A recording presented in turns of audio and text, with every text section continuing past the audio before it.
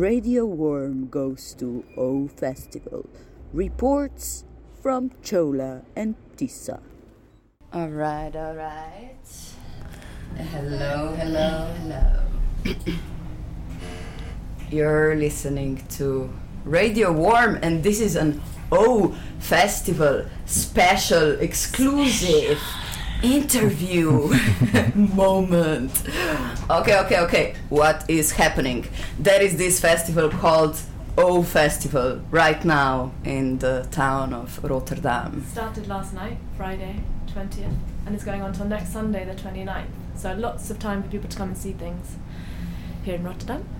Indeed. And Tissa, who's over there? Oh, yeah. And Chola is over there. Hi, yeah. Hello. Hello. We are the ones that are covering the festival, which means that we go to see a lot of shows, we speak to a lot of people, and then we kind of mash it all together into a radio experience for our listeners to know what they have missed. Exactly. And or, because a lot of the shows actually at O Festival are playing a few times. So there are a couple of shows which are playing 3, 4, 5 times, so if people have missed it, they can get another chance. Mm-hmm. So yes, you'll hear us a few times this week. But welcome to O Festival, really excited that it started. And our special guests who are here with us today, Foivos and Alex. Hello. Hi. So in our case, I guess, so we are screening a film we made. It's a video opera. And it's actually, for those who are listening live, they still have time to get here at Worm Central Station. Come to Worm Central Station, Mm-hmm. which is where we are right now, and we are really. It's really amazing. We've never been here before because we don't live in Rotterdam, but it's absolutely stunning space. Yeah, no, it's really great. But I'd like to say, unlike the other shows that play more than once, ours is only once. So it's your only chance to come and see it today. At 2:30. Yes, today at 2:30 at Worm. Beautiful. Going straight for the promo. And maybe, can you tell us a little bit about what it is? So sure. It's an opera. It's based on Claudio Monteverdi's Orfeo, which is considered to be by many the first opera to ever be written, which is quite exciting, isn't it? We made it into a queer opera, so we changed the story quite radically. In our version, Orpheus is the first openly gay prime minister of Greece, and he's about to get married to his partner, and the partner, the day before the wedding, gets murdered by some bad people. We don't know, maybe extremists, maybe right-wing terrorists or whatever. The play is about basically Orpheus going to the underworld and trying to negotiate history with the gods of Greekness, really. Which is what happens in the original story as well, right? We follow the same kind of big narrative structures, Mm-hmm. But we changed obviously the story, to tell our story. There are big parts of the original that we kept intact, and big parts of the original music that we kept intact. There are some others that they are original compositions, so there are quite a lot of beats that are electronics.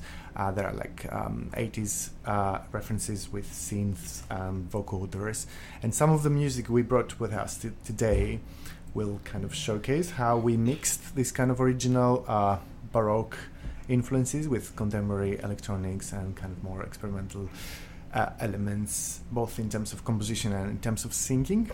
I was part of the writing team, and for us it was a really interesting challenge because we wanted to keep the original music, which meant that we had to rewrite the story we wanted to tell to match the music that we got. So our colleague Adriana, who's the librettist, she had this really impossible task, basically, of kind of rewriting the libretto to tell a different story, but like matching the notes of the original, which was also, I guess, exciting, but very, very challenging. So a shout to her. Did you start working as a big team? How did this go? Like, where did the idea come from in the first place, and then how did you find people to do what they did and change, have specific roles? Okay, I can say something, but maybe you can. So basically, it was originally it was written to be staged as like a staged opera, and it was produced by the Greek National Opera.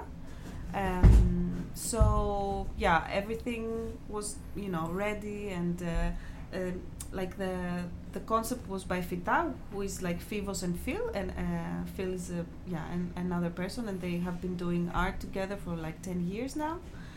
And so yeah, it was conceptualized by Fita, and then Fita invited all these different kinds of people to work with them. And they were also invited by the alternative stage of the Greek National Opera to present it there. So yeah, it was a staged production.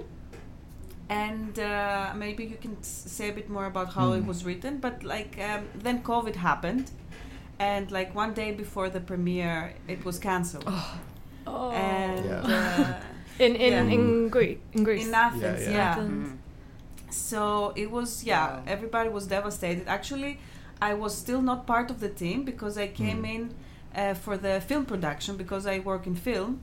And so yeah, I am part of the film team, and I did production for the film.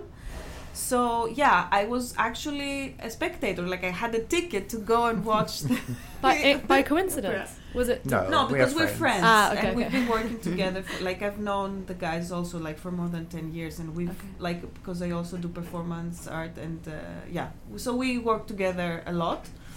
And so yeah, and suddenly it was all cancelled, and there was a lot of I guess disappointment, and so I guess after a while, after the whole thing a bit kind of let's say blew over, there were thoughts what should we do, because basically this work would probably not have been presented at the opera, because then the opera has more new plays and probably wouldn't have been presented. So there was this idea by the guys, because Phil has a background in film, so they said let's make a film with it. And maybe you can also elaborate a bit.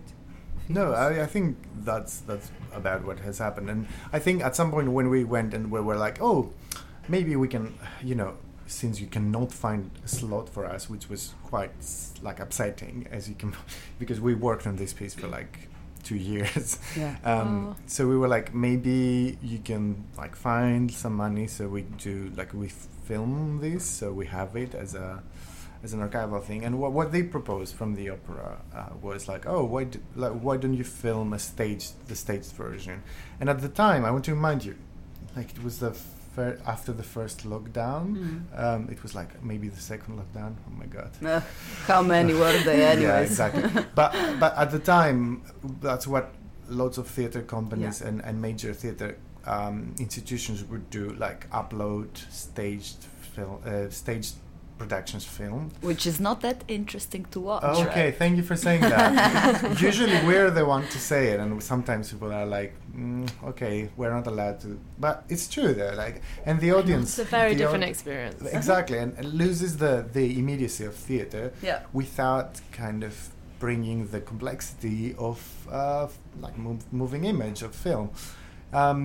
So Phil was like, staged opera on with 3 steady cameras, it's awful, we can't do that, let's make it into a film. And then we were when Alex joined the team, because basically we didn't have the resources. We had 5 days of filming. We had Alex just makes a big sigh and close of the eyes. At the time there was not even, it was there was just the beginning of vaccination, so people didn't have weren't vaccinated. So even if one person of the team got COVID, just the whole thing is over forever, possibly. Yeah. Yeah. So this is the negotiation in below the earth that's happening for you in this moment. The production of the negotiations. One of the many. The many One of the negotiations. many. Yeah. It was a challenge to make this film. It was. Wait, when did you make it then? When were the 5 days you had to film? It was last June. Yeah. Okay. It was. Feels like a It was lifetime. a year ago. Oh my god. Yeah. Yeah. And like now in May, like end of May, we were like recording everything because it was all the music was of course pre-recorded, and not all of it. There are some scenes that were recorded live actually as we filmed it. Even the recording, it was like really, really like stepping on eggshells and like trying to get everybody together because someone was in touch with someone on the street who had like it was really and like getting people together not to, like so that they're not afraid to come because there was a lot of fear. And also like in terms of like the regulations and how they changed at the time for all arts institutions, and I'm sure things were similar here, but at some point we went for rehearsals for the film, and someone from the opera said, "Oh, you're not. You have to wear masks in the rehearsals." And Phil was like, "This is a lip sync rehearsal." What part of lip sync don't you understand? Yeah. So it was like this kind of like absurdities at all times. Anyway, but I am really proud, that we made this, and I say that without a hint of self-deprecation or irony. I'm straight up proud, and we should be. I mean, it's a real accomplishment, I think. Yeah, and it's a feature film. Like in the end, I mean, obviously there are many limitations, but we tell a story, and you know what? Next week, in 2 weeks, there are like the awards for the Greek Film Academy, which is the equivalent of the Oscars, but for Greece. So, slightly smaller. But we're up for an award of the. Congratulations! It's amazing. So crazy that this time last year, we didn't even know if we had a film. And now we are like next week we are going to the Have you got your outfits ready? Yeah, darling. We're doing haute couture. Amazing. Are you going? Yeah, I'm going. Oh, you're going. Because I will be in Athens. Yeah, okay. I wasn't planning to go to Athens just for that, but it's also my birthday, so. Yeah. Okay, cool. Oh, you're going. Okay, I'm gonna be in Berlin, so. Just to go back a few steps, so the 5 days you were filming, you did it in the theatre, so you did still kind of collaborate with. Oh no. We had like different, like locations. Like we had like one location that was like someone's house, basically, who like gave it to us for free. And we had some of the stuff was inside the building of the opera. Actually, we filmed in the offices. We managed somehow to get permission to film in the offices of the opera. So the office scene, it's actually at the opera's offices. Yeah. And then the rest, I guess the warehouse. Like one of the best scenes I think that we filmed was at the basically the place where they store all the props and like clothes and everything, and it's this huge place, like this huge warehouse where we filmed this scene, the final scene of the film. And that was a really, really nice experience. Because no one has ever been allowed to film there or to do anything there. So, it was the whole thing was an exercise in kind of using the limited resources. Yeah, so we literally used, because we couldn't find external locations, so we literally used every weird place we could find within the National Opera kind of. And we had 2 studio days in an external studio. Yeah, so there are some green screen kind of shoots also. Is there a specific reason why you were interested in weird spaces? Like, what's the weirdness about?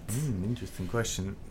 I don't know, like, because Phil went to see that, but who proposed it? Was it Petros who proposed that space? Petros is the art designer of the film, Petros Touloudis. Yeah.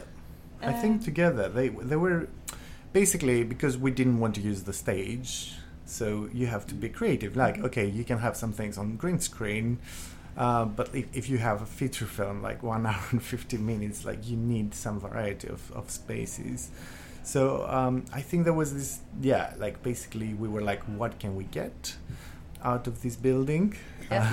And so there is one reason that is about, I think, the aesthetic experience of a film. Like, you need different spaces and you need interesting spaces, but there is something about the weirdness, I think, for our film, because it is a queer film, but not only in terms of like, oh, there are 2 gay men kissing. Like, it's more about like queerness as a I don't know, as a desire to subvert normativity and like to create something that's like unusual and kind of unsettling.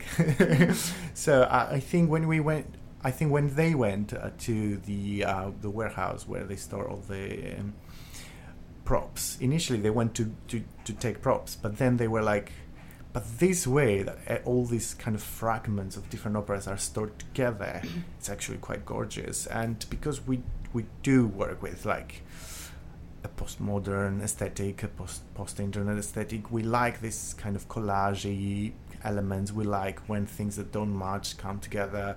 We like putting things on top of each other. So like it matches our general kind of vision, I think. This idea of the multiplicity and the collage elements, I think. And maybe like when we say props, it's not like maybe people think, okay, it's cups or like no, it's like this really huge props of like ancient statues and I don't know, like huge Virgin Marys or what, like, you know, that are used on stage plays basically at the opera. And so like you will see it in the film, of course, and it's all this part of the like the underworld is it's all like this space. The underworld is in the storage space. Okay, before we say anything, I've got so many questions, but I think we should listen to something. Because I also maybe we can choose what to play first. Should we? I don't know. Should we do Logic? Yeah. The first like character that appears in the film. Okay.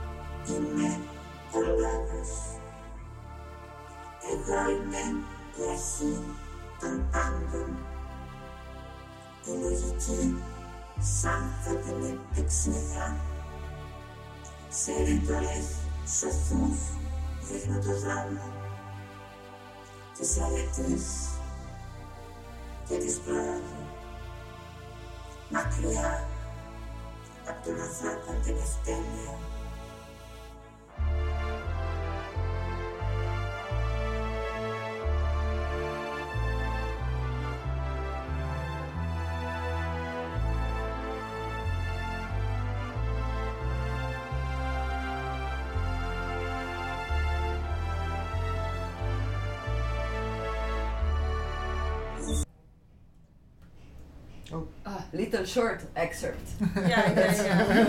You're not going to give us too much, eh? No, but I mean, there's more if you want. No, we can listen to another one in a bit. You can, you should come to the screen. Beautiful. Is it in Greek? Yeah. Wow. What is the original also in Greek, or am I stupid? No, it's in, you're not stupid. It's in Italian, I think. It's in Italian? Yeah. Okay. Would then... That's why, you know, Foivos was saying that they had to really write all the libretto Yes. to match the music, but in Greek.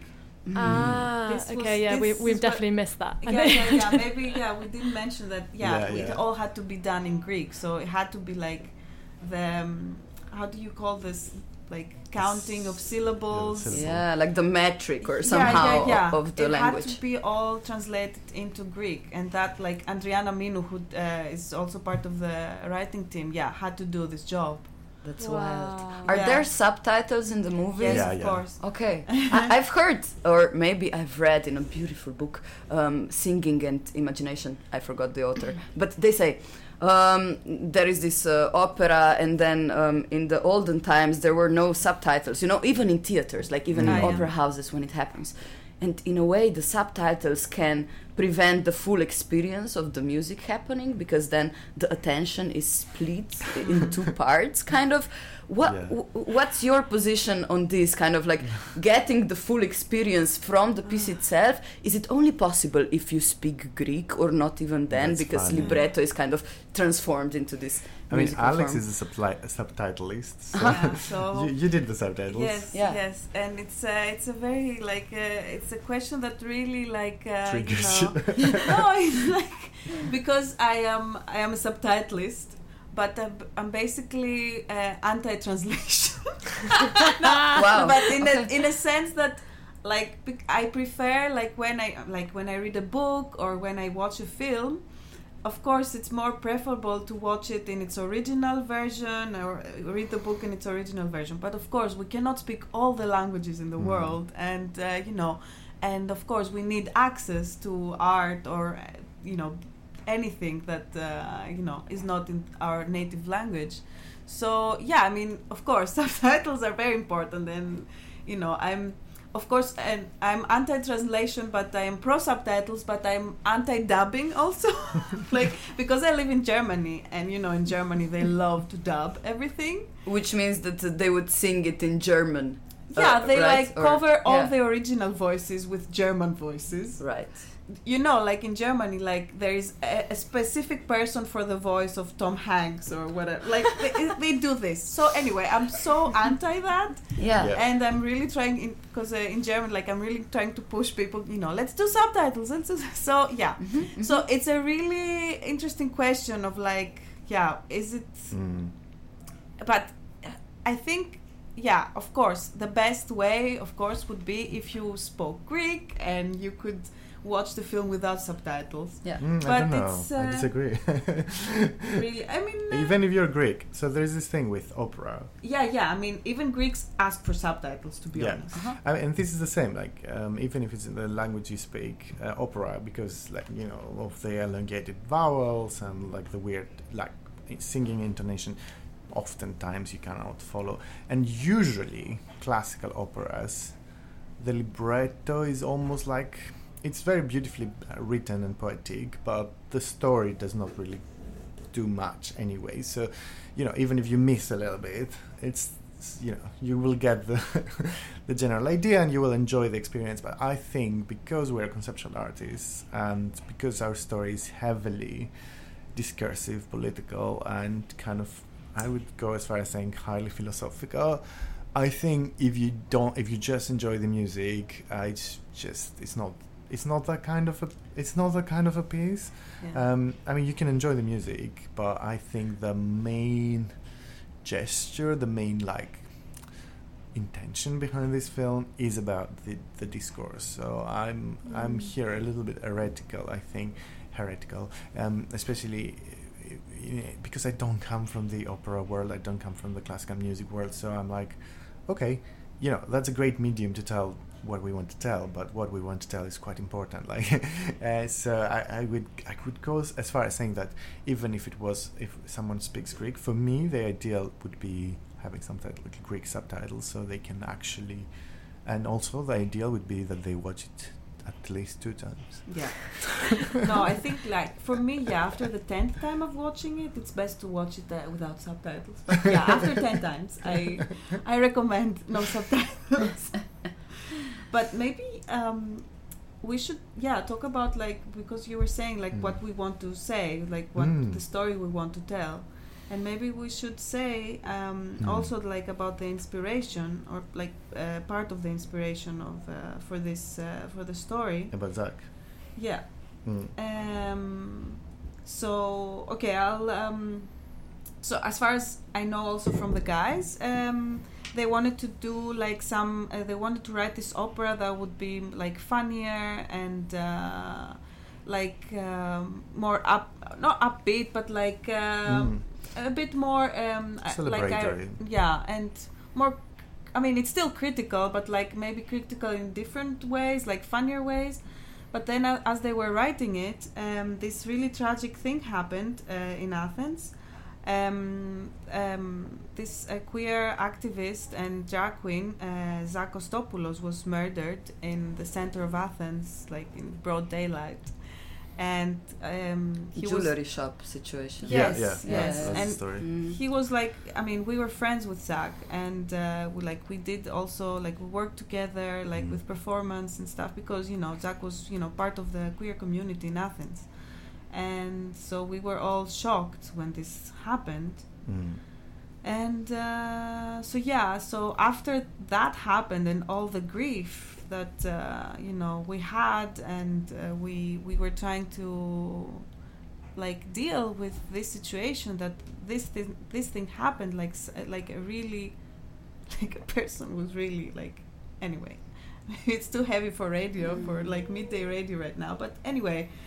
So basically, they kind of shifted the way they wrote the libretto, and since there is already like in the original story, there is a death, like someone dies, and so they decided to kind of like use Zach's situation to get inspired for writing the murder scene. I mean, there's no murder scene, but it's like someone dies, and there's like this huge drama, of course, in the story. I don't know. No, that's important, and I think it changed how we saw this project. It became something quite dark. At the same time, in the original, there are these really dark parts and really sad parts, and then there are really fun parts and really kind of exuberant fun parts. So the original is in itself quite a strange piece. Like at the time, the operatic conventions were not established, so there was a lot of kind of, again, this almost a collage of different elements. So I think we did follow that spirit, and we did kind of tell this really tragic story that for us is really important, and important to communicate, but also important in order to process and grieve, like, and mourn like these loss. But also there are other parts where we kept our original intention, and like they're quite exuberant and surreal and funny. So the result is a little bit emotionally challenging.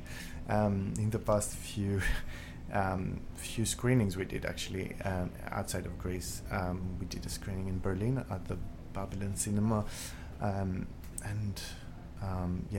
there was another screening at ICA Boston.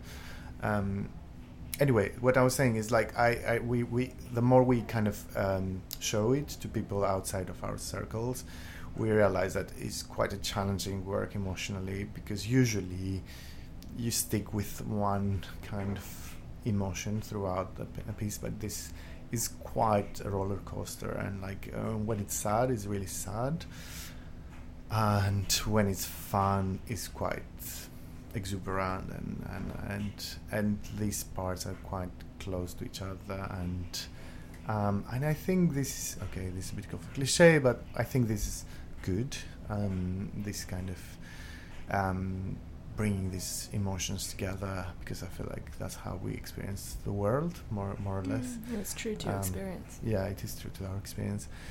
But having said that, like, I think for us doing that year, it was like impossible not to talk about Zach, and it's still impossible to not talk about Zach, because it's been such a hugely traumatic and and politically significant because Zach was quite central in the queer scene, as Alex said, and if there was not this reaction by the queer scene, no one would care. Like it would be. Would have just gone through the little small letters in the news. Yeah. I was there in Athens, I think it was 2018, and joined the manifestation. You protest. were there. Oh, wow. Yeah. So I can imagine what kind of emotion passed through the movie as well. Yeah, yeah. Yeah. I would say maybe can we listen to music again? Yeah. I want to maybe hear some of these different emotions or different scenes. I don't know. Should we play Silvio? Yeah, Silvio.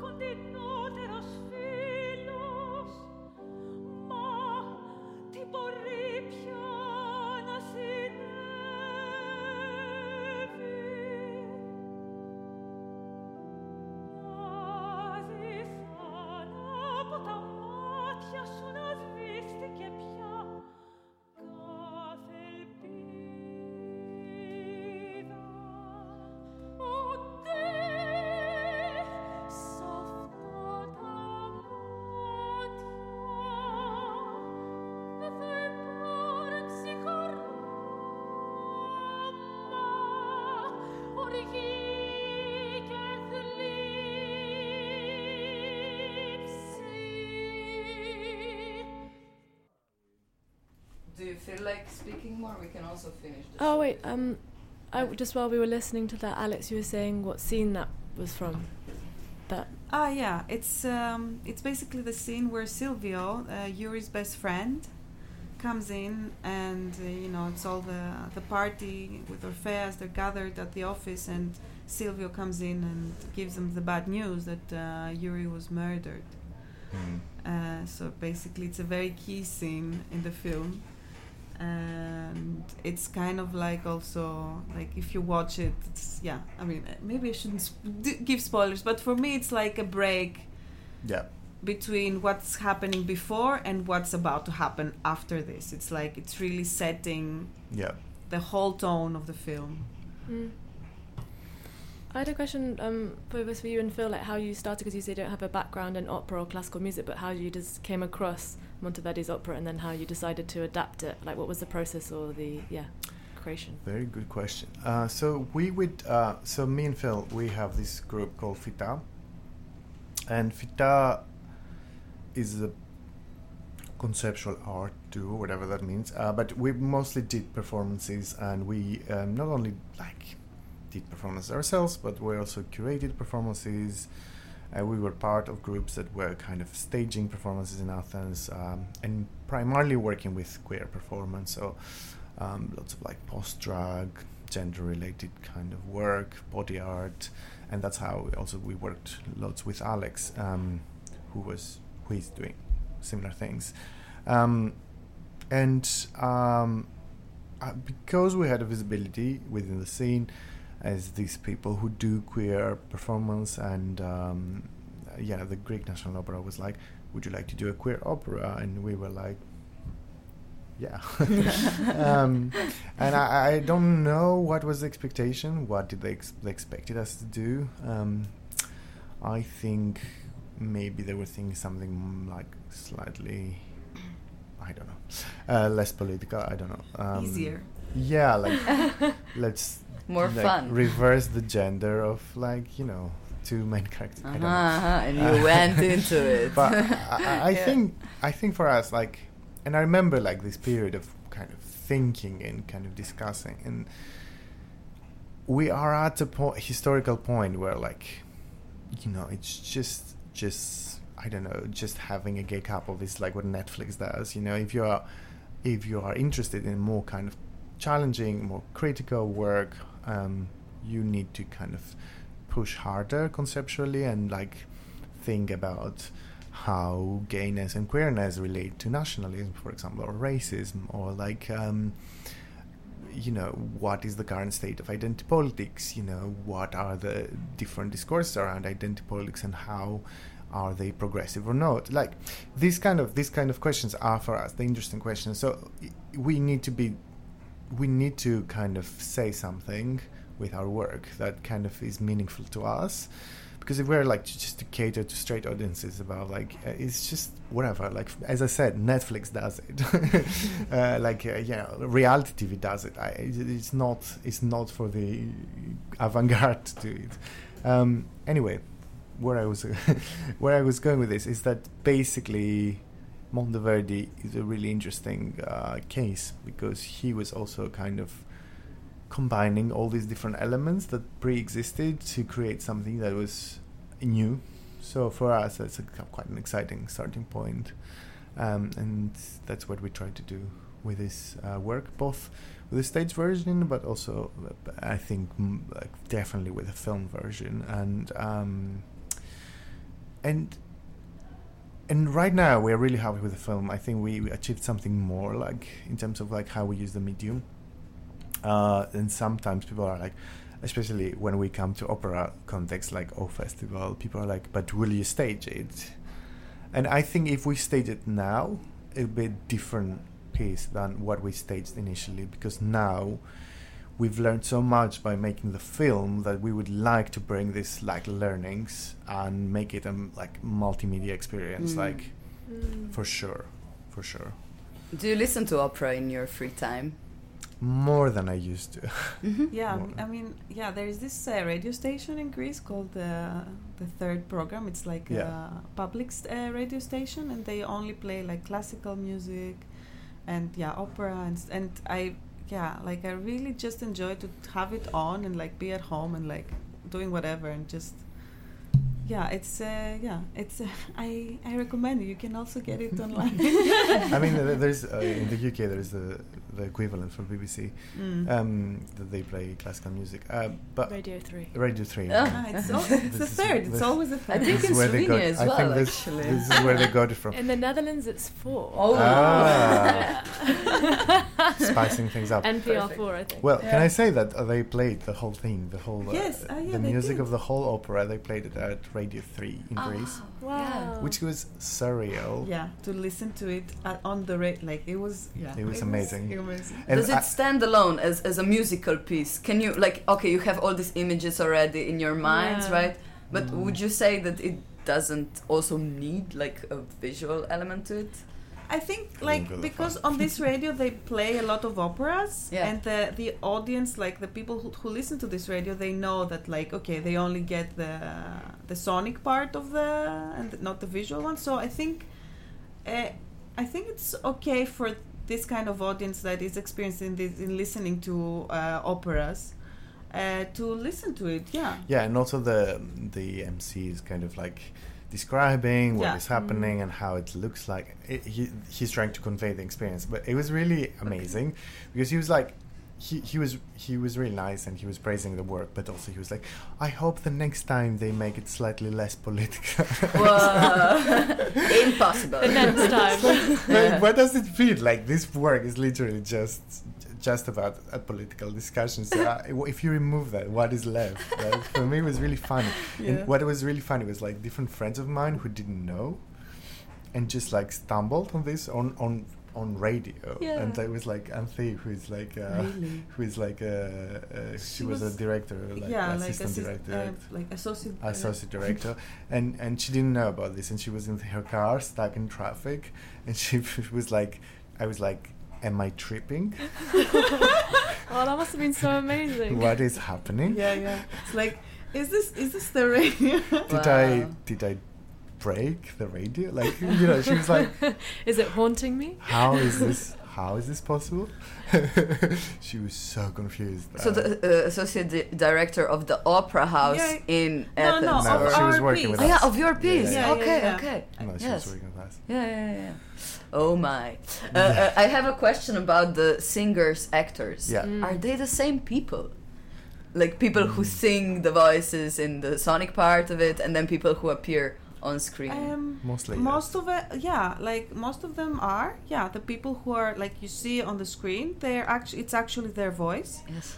Apart from the poet, who is an actor, very like he's a famous like theater actor in Greece, and then because we needed a really really low baritone voice.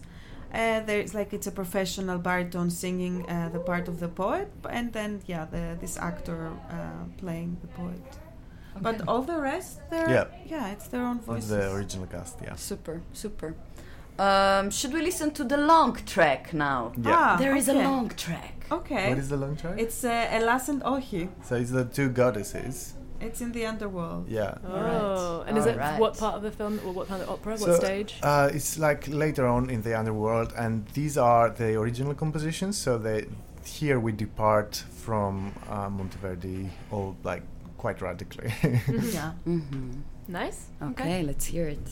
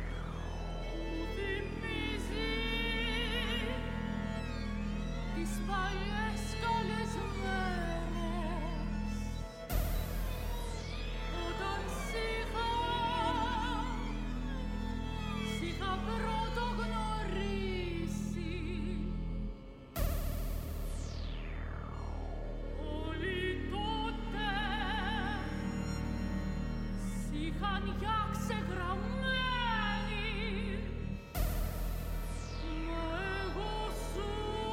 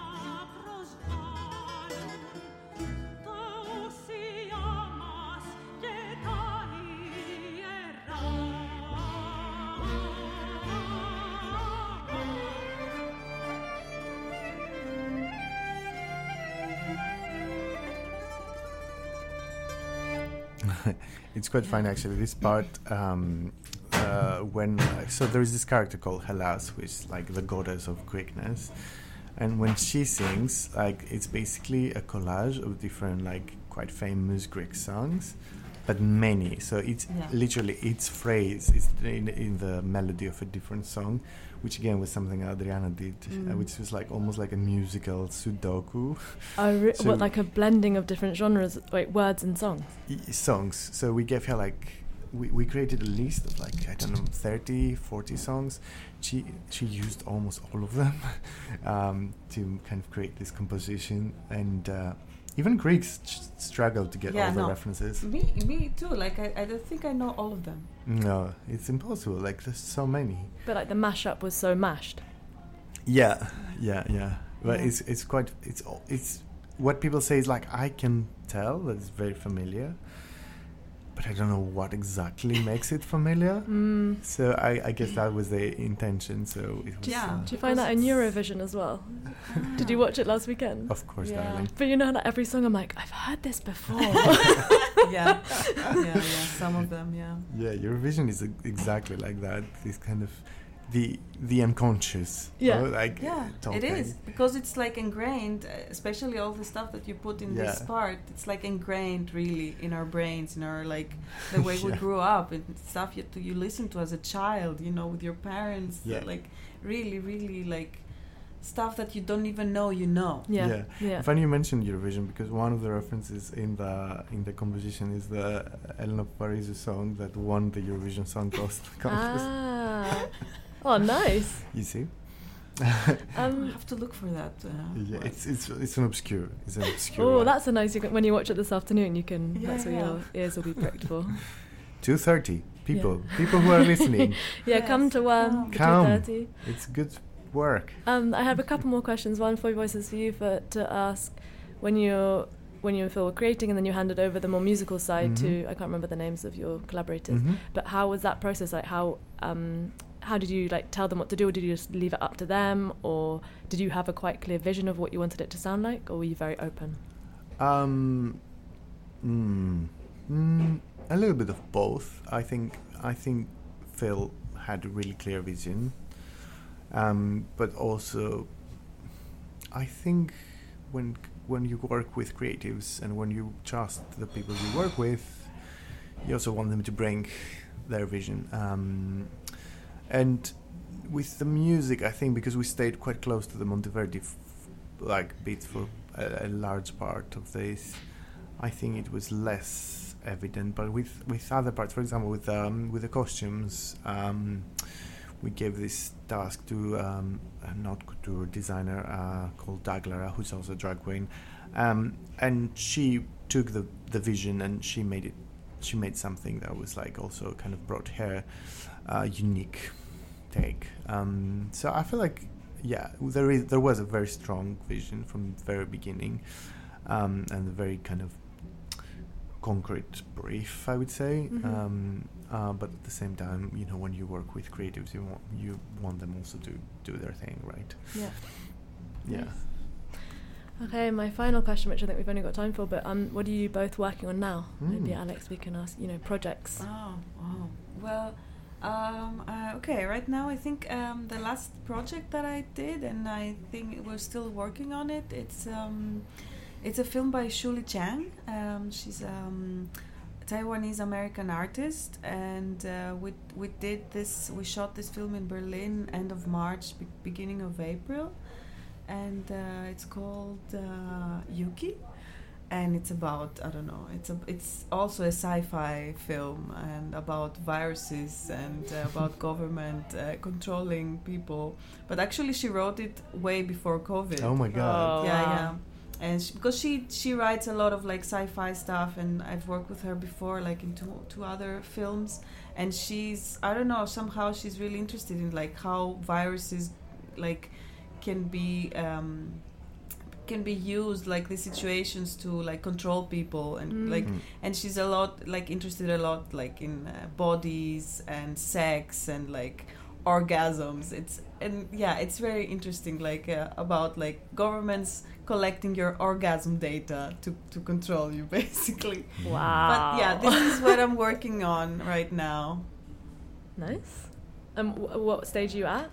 We're at the post-production. I did production again for this work, and yeah, we're in the post-production now, like editing, because there's a lot of 3D stuff and animation stuff. Like we shot part of it, but that's only part of the film, and like most of it is animation and 3D. So and now we're like in this post-production and research for like footage and stuff like that. As Vita, we have, I think, 2 things in the pipeline. So the first one is a film project that Phil is working on. It's in the early development stages, and it's called Oyster. And it's about a group of queer outlaws that they want to become sea creatures. This is, as I said, early stages of development, but really, I think it's a really, really exciting project. And I'm working with Alvina Chamberlain, who is a writer and performer based in Berlin. And we work on a staged musical that it will be based on the Swan Lake, and it will discuss trans-exclusionary feminists. and I think it's going to be a fun project. It will come through hopefully in 2023. Okay, so next year. Yeah, maybe. Nice. Maybe. Let's not jinx it. Okay. Because we have We'll to find see. the money, and Yeah. and that's very hard when you do experimental opera. And will it be film again? And right now we are thinking about like first making it for stage, and who knows? Yeah. We don't know. Maybe one day it will become like film musical. But for now, we focus on developing it for stage. Amazing. Well, it was so great to chat to you both. And listeners, 2:30 at Worm, ORFEA2021 Yes. will be playing. And Tisa had to leave early because she's performing this afternoon at 5. But you will be hearing from us. We're broadcasting again at 12 o'clock on Monday, at Wednesday at 1, Friday at 2, so you can listen in to our kind of festival snippets. We'll be talking to people, talking to performers, like we have done with Foivos and Alex. And yeah, thank you so much, and good luck this afternoon. I really can't wait to watch it and hear it. Likewise. Yeah, really nice chatting to you. Yeah. Thank you. Bye. Radio Worm goes to O Festival. Reports from Chola and Tissa.